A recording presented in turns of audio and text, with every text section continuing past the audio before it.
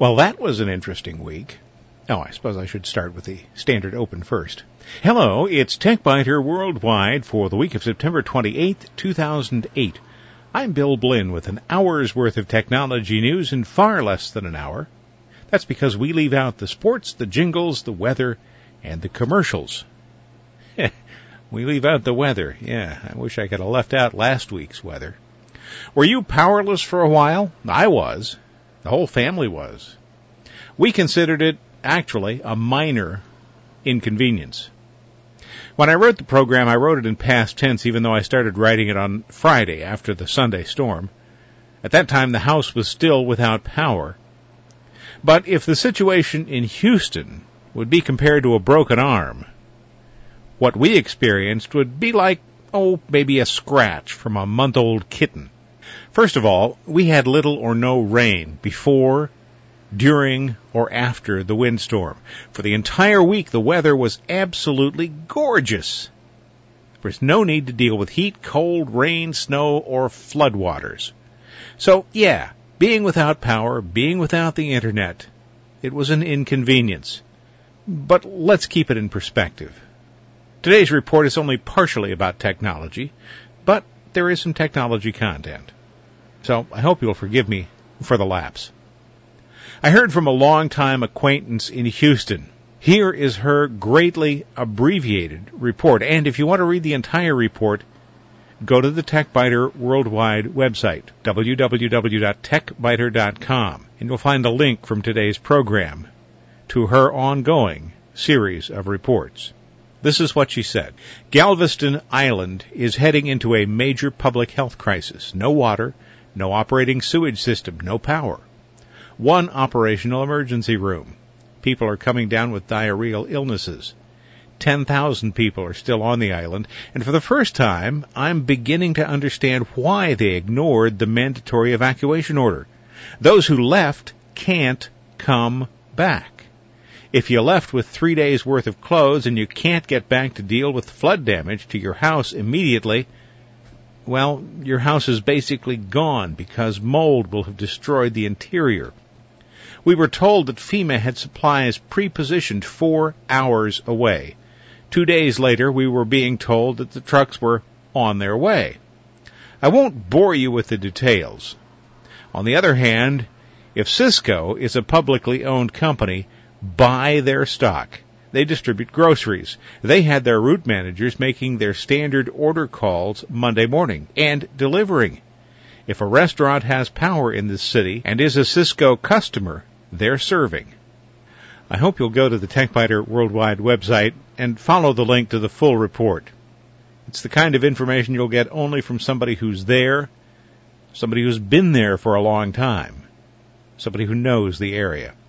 But if you're in central Ohio and you were feeling sorry for yourself a week ago, maybe now you understand just how fortunate we were here. For those readers or listeners who are elsewhere, read the report from Houston. Then think about how well prepared you want to be for when something like this hits your area. If you're in the local area, you may have noticed some of the things I did. First of all, we have become very dependent on the internet.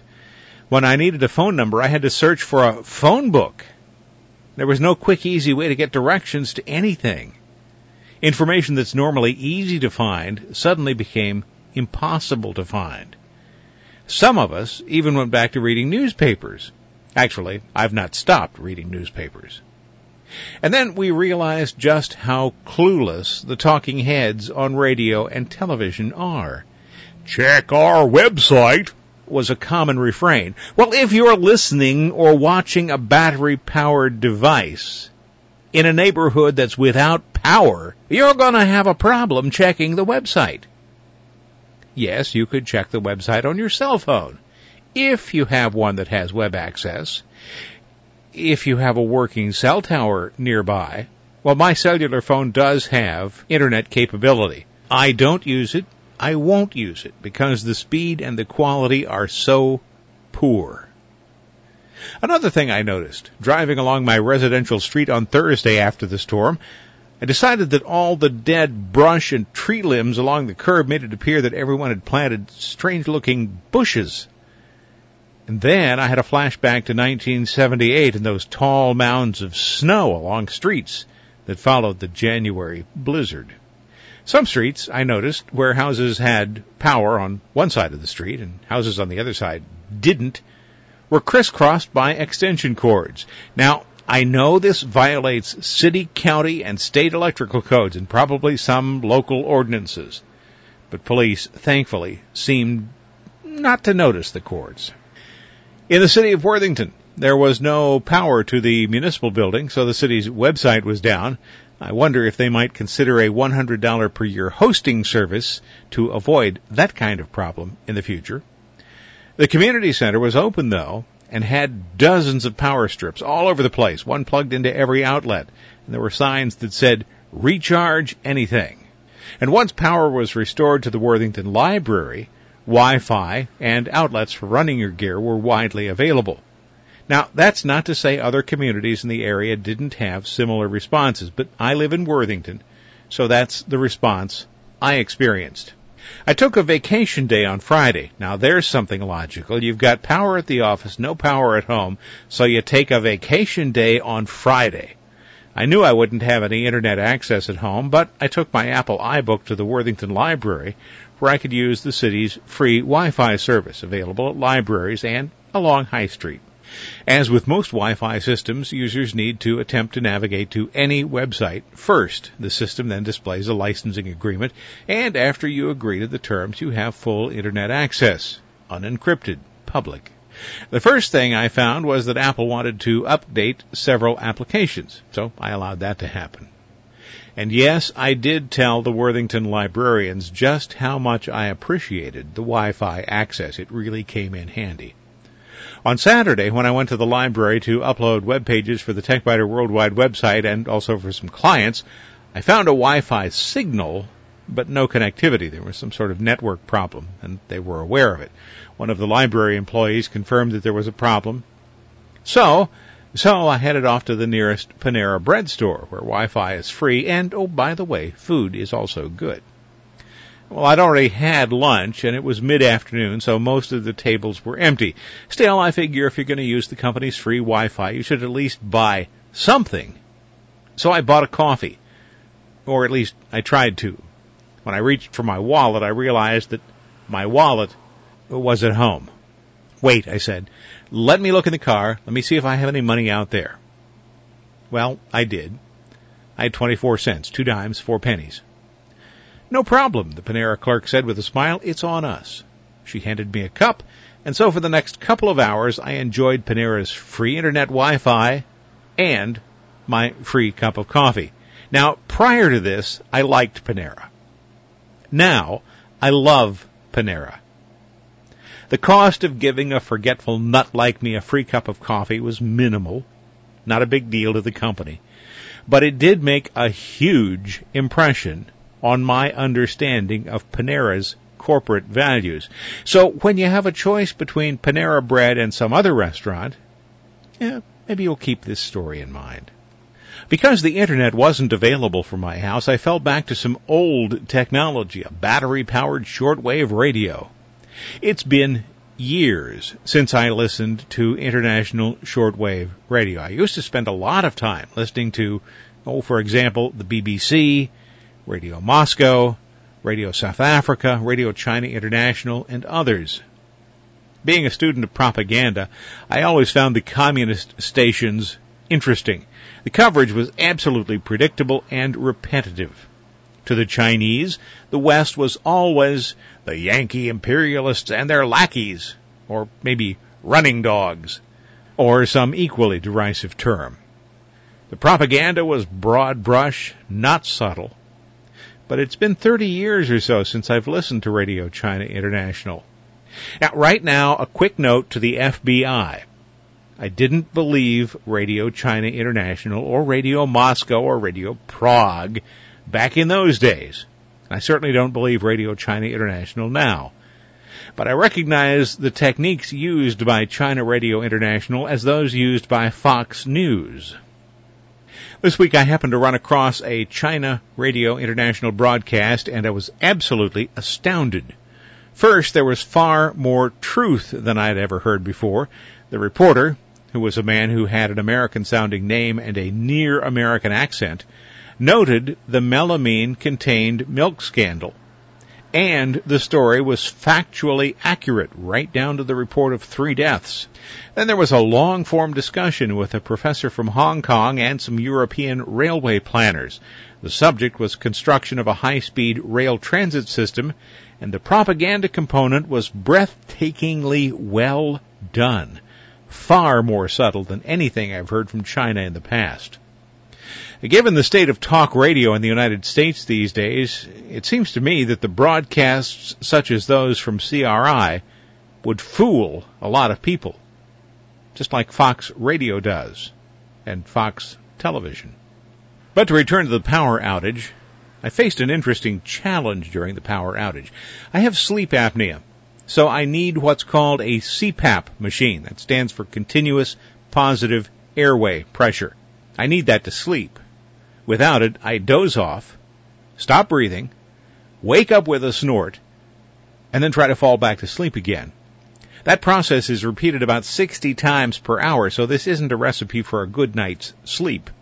On Monday morning, following the power failure, I decided I wasn't going to get any sleep, so I went to the office about 4 a.m. On Tuesday morning, I decided the power wasn't going to be back before morning, so I picked up my CPAP machine and went to the office at 1:30 a.m. and slept on the sofa. Same thing for the next 2 nights, sleeping on the sofa at the office. Then I borrowed a power inverter that could deliver power to the CPAP machine. That solved the problem until the power came back on. Now, ironically, the CPAP machine runs on 12 volts DC, but trying to run 12 volts DC 50 feet or more from the car up to the machine just wouldn't have been a good idea. DC doesn't travel very well, and even if it did, I don't have the kind of power plug that would have been needed. So the inverter converted 12 volts DC to 110 volts AC out of the car. I could then easily deliver that 110 volts AC via an extension cord to the bedroom. And once I got it there, I could plug in the CPAP's power supply and convert the 110 volts AC back to 12 volts DC. All right, don't laugh. At least it worked. The orange cat was happy to have me home. My wife may have also been happy to have me home. I'll have to ask and see. Actually, this isn't exactly new technology, but somewhere along the line, I decided it would probably be a very good idea to have my own inverter, one large enough to power a device such as a CPAP machine or a laptop computer. Would be pretty inexpensive, $30 to $50. One large enough to run a refrigerator could be had for $100 or less. But be aware, though, that running a refrigerator on a power inverter is going to quickly drain your car's battery. If you really want to be able to run a refrigerator long enough to keep food from spoiling, you do need a generator. Still, when power was restored, I stopped by Batteries Plus and purchased a 400-watt inverter for about $40. This has enough capacity to run a few lights and a computer, although internet service won't be available. Or it can run the CPAP machine at night, or it could run a refrigerator off and on long enough to postpone spoilage for, maybe a week or more when this happens the next time. And you know it will. Global warming is not a myth. It's not bad science. Anybody with 2 eyes can see satellite photos that clearly show the erosion of the polar ice cap.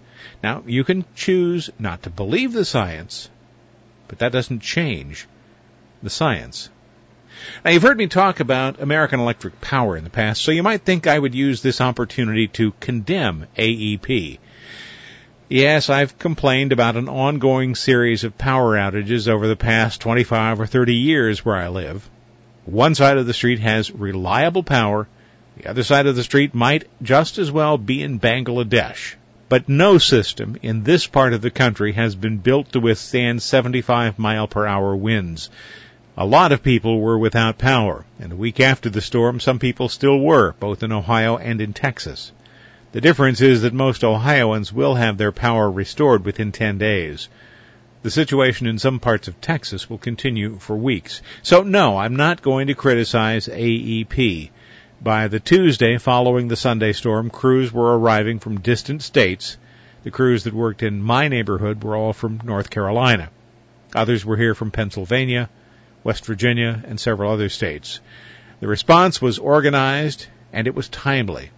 Electric utilities use essentially a triage process when they are evaluating electric outages. They correct the faults that will restore power to the greatest number of people first. Makes sense. After that, at least in this case, the crews seem to have been dispatched in large numbers to specific areas. My area was one of the last to receive attention, and I don't really have any problem with that. Some place has to be first, some place has to be last.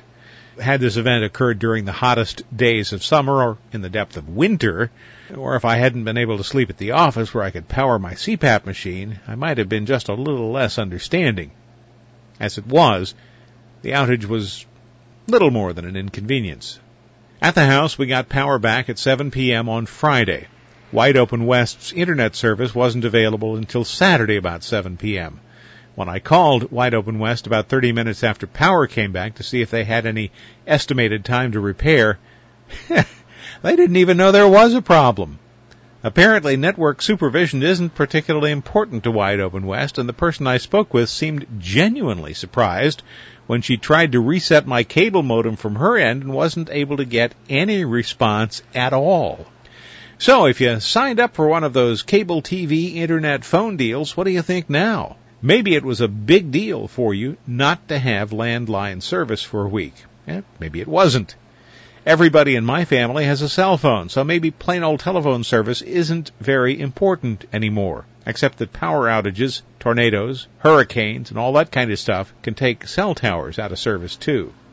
I remember September 11th, 2001. I was in Boston. I had a cell phone. And calls between there and Central Ohio were difficult at best because the nationwide system was simply swamped. For all of its faults, the Bell telephone system had network management capabilities that almost always managed to get calls through. Network management doesn't matter much when lines are down, though. So, the bottom line is this. In an emergency, there is a good chance that whatever you use to communicate with friends and family won't work. You'd better be prepared, because there's not going to be much in the way of help coming your way either. In Nerdly News, if you missed the iPhone, how about a Google phone? My response to that is no thanks. I think I'll wait for the next version. Google's phone will cost $179. You can buy one starting October 22nd. The G1 is purported to be cheaper and more flexible than Apple's iPhone. It's the first phone with the Android operating system. Looks a lot like T-Mobile's existing Sidekick phone. Now, who's going to sell it? Oh, that's right. T-Mobile. So is it cheaper than an iPhone? Sure, by $20. The way things are going with the U.S. economy, that's the equivalent of about 1 or 2 gallons of gasoline by the end of this year. But the Sidekick with a larger screen comes with a bonus, an extra key for internet searches. Oh, wow, I can search the internet from my phone. I'm so excited. Wi-Fi and GPS are built in. Google says it will function as a full personal computer. Yeah, I'm sure I'll be able to color correct and edit photos on the Google phone or design publications. Google large cheese Sergey Brin says he is excited by having a phone that he can play with and modify, and that probably is going to make the phone a hit. Early PC adapters liked being able to make those little boxes of integrated circuits do things they wanted them to, and that spirit still remains. Google says it will continue to develop and enhance the phone, hence my decision to wait until the next version. But that development will also be open to third parties. The G1 includes maps, email, and instant messaging.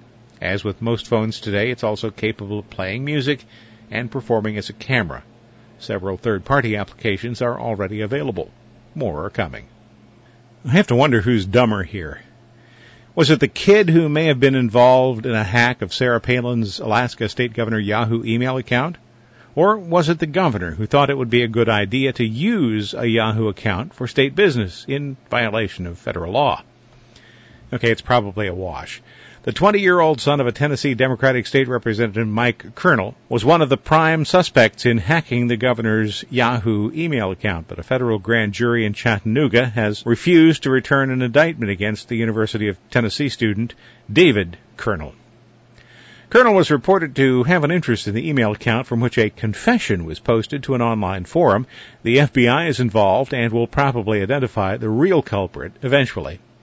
Wired.com reports that the IP address used to access Palin's Yahoo account belongs to Pavlov Media.